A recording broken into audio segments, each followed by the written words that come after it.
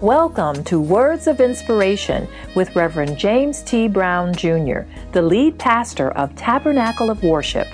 Let's join today's message in progress. Glory to God. Well, family, today as we continue with our series, Overcoming the Storms, Getting to Glory. Overcoming the Storms, Getting to Glory. We're going back to the book of Mark.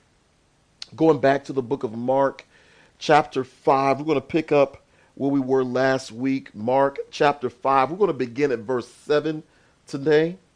We're going to begin at verse 7 this morning here. Again, chapter 5 and verse 7 of the book of Mark. Here in our text, it says, and cried out with a loud voice. This is speaking of the man.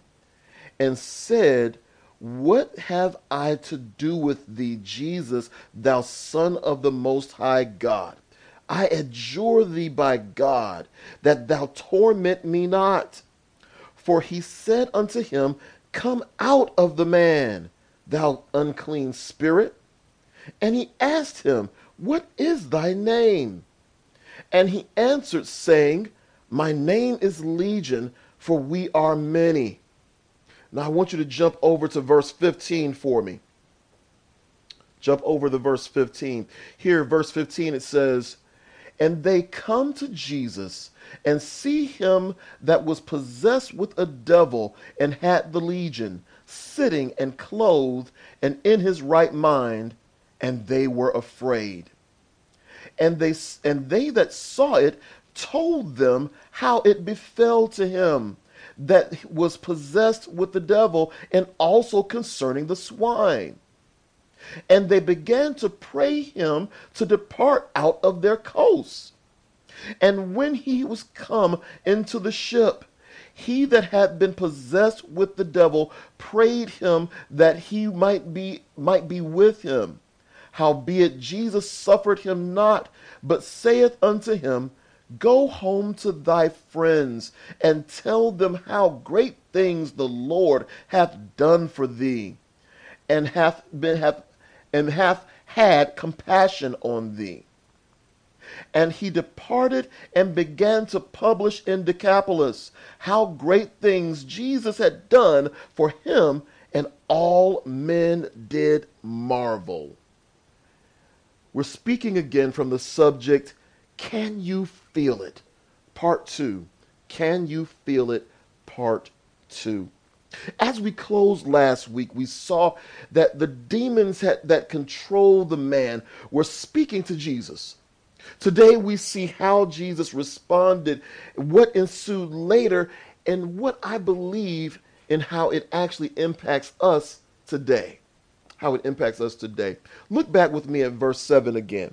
Again, just reading for remembrance here, it says, and cried with a loud voice. Again, this is the man possessed with the demons. It cried with a loud voice and said, what have I to do with thee, Jesus, thou Son of the Most High God? I adjure thee by God, that thou torment me not. For he said unto him, come out of the man, thou unclean spirit. And he asked him, what is thy name? And he answered, saying, my name is Legion, for we are many. Here it was truly the grace of Jesus Christ that brought the man to fall on his knees in reverence. You remember we talked about that last week, how he had come out of the tombs and fell at Jesus' feet, and he worshiped him. He fell down in reverence. The demons cried out to Jesus because they didn't want him to torture them. They didn't want him to torture them. Let me say that again. The demons cried out to Jesus because they didn't want Jesus to torture them. The irony is that their mere existence had been a torture to this poor man. They had been torturing him by making him replay his most painful moments in life night and day. Every night, Every day. It was on rerun. It was on replay. It's like when you turn on and you replay a bad movie, like Groundhog Day. It just kept happening again and again and again, and that's all he knew. And that's because of these demons. It was because of these demons. But they didn't want Jesus to torture them. Interesting. Interesting. Jesus had commanded them to come out of the man. Commanded him to come out of the man. They knew that they had to come out of him. When Jesus gave a command, they had to respond to it. Let me say that again. When Jesus gave a command, and even today, when he gives a command, the demons must respond to it. There has to be a response. They have to respond. They cannot ignore it. But Jesus wanted to know the man's name first. He wanted to know who the man was. He wanted to know his name. He wanted to know him intimately. Here, 20th century pastor, and I love his take on this, 20th century pastor J. Vernon McGee, he describes this scene by saying, as he began to answer the demons, speaking about the young man, he began to answer the demons, or answer the demons actually took over, I should say. As he began to answer Jesus, the demons took over and said that his name was Legion, for we are many. So in other words, when Jesus said, what is your name? He went to say, my name is, and then the demon spoke up and said, Legion, for we are many. He said, so he was trying to give his name, but the demons had that much control over him. Again, they said their name was Legion, for we are many. What does that mean? You see, a legion back during that time was a Roman troop that contained more than 6,000 men. That was what a legion was. And at that time, the name came to mean a well-organized group that possessed great power. And this is how the demons saw themselves until they ran into Jesus. Here it is. They're saying, listen, we're legion, we're many, but, please don't suffer us to come out, because every spirit, especially demonic spirit, wants to embody something. They need a host. And he said, listen, if you cast us out, we don't want to be floating out here, because they know they have no power without a host. So he says, listen, suffer us to go into the swine. And Jesus said, okay, go ahead. Now, here's where oftentimes in doctrine, they twist it around. They try to say that Jesus sent them into the swine. He did not. They requested. You see it right there in text. They requested to go into the swine, and he went ahead and permitted their request. He went ahead and allowed them to have their request, and they went into the swine. They went into the swine, and the swine started running together, and then they barreled down a hill, off a cliff, and into the sea, all to be choked and drowned right there in the water. More than 2,000 hogs went running over the cliff. No telling how many spirits were in there. We know it's at least 2,000. All of these came out of the man and went running into the sea and caused all of those hogs to drown. Caused all of them to drown. In verse 14, the people who were responsible for the swine went and told everyone what happened, and the people came to see. They're like, what? He did what? Oh, I got to see this. And they went to see it. They had to go see. This is where our text actually picks up, and I believe it unlocks something important for us to see today. Look with me again at verse 15. Verse 15, it says this: and they come to Jesus and see him that was possessed with the devil and had the legion, sitting and clothed in his right mind, and they were afraid. And they that saw it told them how it befell to him that was possessed with the devil, and also concerning the swine. And they began to pray him to depart out of their coasts. They said, listen, you got to go. You got to go. Listen, we see all this stuff, but please, just leave. Just leave. Now let's look at a couple things.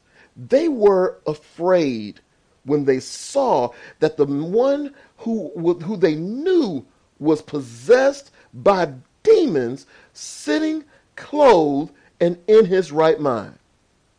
They were afraid when they saw that. Now, I want you to notice something. Notice that they didn't begin rejoicing and being excited and celebrating because this man got his deliverance. No, they didn't do that. They didn't start saying, oh, we thank God for healing our brother and we're so grateful for that. No, they didn't do that. The Bible specifically says they were afraid. They were afraid. Now, another great irony. There's a lot of irony in this passage, by the way. But another great irony here is that they had been terrified of this man who had been possessed by the demons. Remember, he screamed day and night, and they wake up terrified. They tried to chain him, and he broke their chains. They tried to hold him down. He threw them off of him. They were terrified of this dude. There was nothing they could do to hold him, to keep him, and nothing like that. They were terrified of this man. But now, they were also afraid, and even more afraid, when he was no longer able to pose a threat to them. Does anybody see that this doesn't make a lot of sense? The same one that you were scared to be around, the same one that you were terrified of, him, you were fine being terrified. But now that you can be at peace, you're even more afraid. What's going on here? What's happening here? This is something we can dig into. See, they're sitting here and they're even more afraid, even though he no longer posed a threat to them. And of course, understand Jesus. From his perspective, he's not concerned about any swine. He simply wanted this man to be free. Jesus wanted the man to be free. He's more concerned about the man than he was about the hogs. He could care less about the hogs. He was concerned about the man. But there's something that's happening here. They were upset that he destroyed their hogs. They were upset that he destroyed their hogs. And they actually asked Jesus to leave. Now, the one who had delivered this man in front of them, before them, they wanted him to go and leave them because they were now scared because of what he had done. Because of what he had done. Listen, this showed a cultural problem that existed. There was a cultural problem, a cultural issue that existed that was a big issue. We're going to dive into this a little bit. Remember where we are. This scene takes place in the Gadarenes. The Gadarenes, remember, verse 1 of chapter 5 tells us that he got off at the boat in the Gadarenes. The Gadarenes. You see, these were the descendants from the tribe of Gad. They were descendants from the tribe of Gad, one of the original 12 tribes of Israel. One of the original 12 tribes. These descendants had become what's understood as Hellenistic Jews. They were Hellenistic Jews. What does that mean, Pastor? That means that they were Jewish in religion, but adhered to the Greek culture. They were Jewish in religion, but they adhered to the Greek culture. That's what they were doing. Here, the great problem with all of this is that they found themselves straying from the tenets of their faith and giving in to the cultural norms around them. Sounds familiar, doesn't it? Sounds like something that we see today, doesn't it?